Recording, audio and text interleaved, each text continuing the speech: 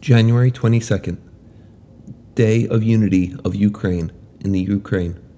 In 565, Justinian the Great deposed Eutychius, Patriarch of Constantinople, after the latter refused the Byzantine Emperor's order to adopt the tenets of Epitharchodoxy, a sect of Monophysites.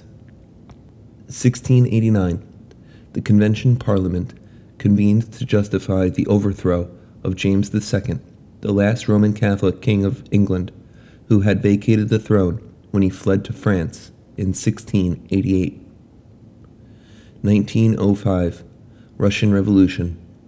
Peaceful demonstrators, led by Father Gapon, a Russian Orthodox priest, were massacred outside the Winter Palace in St. Petersburg.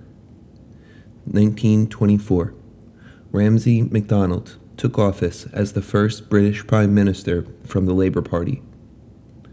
1970, the Boeing 747, the world's first wide-body commercial airliner, entered service for Pan Am on the New York to London route.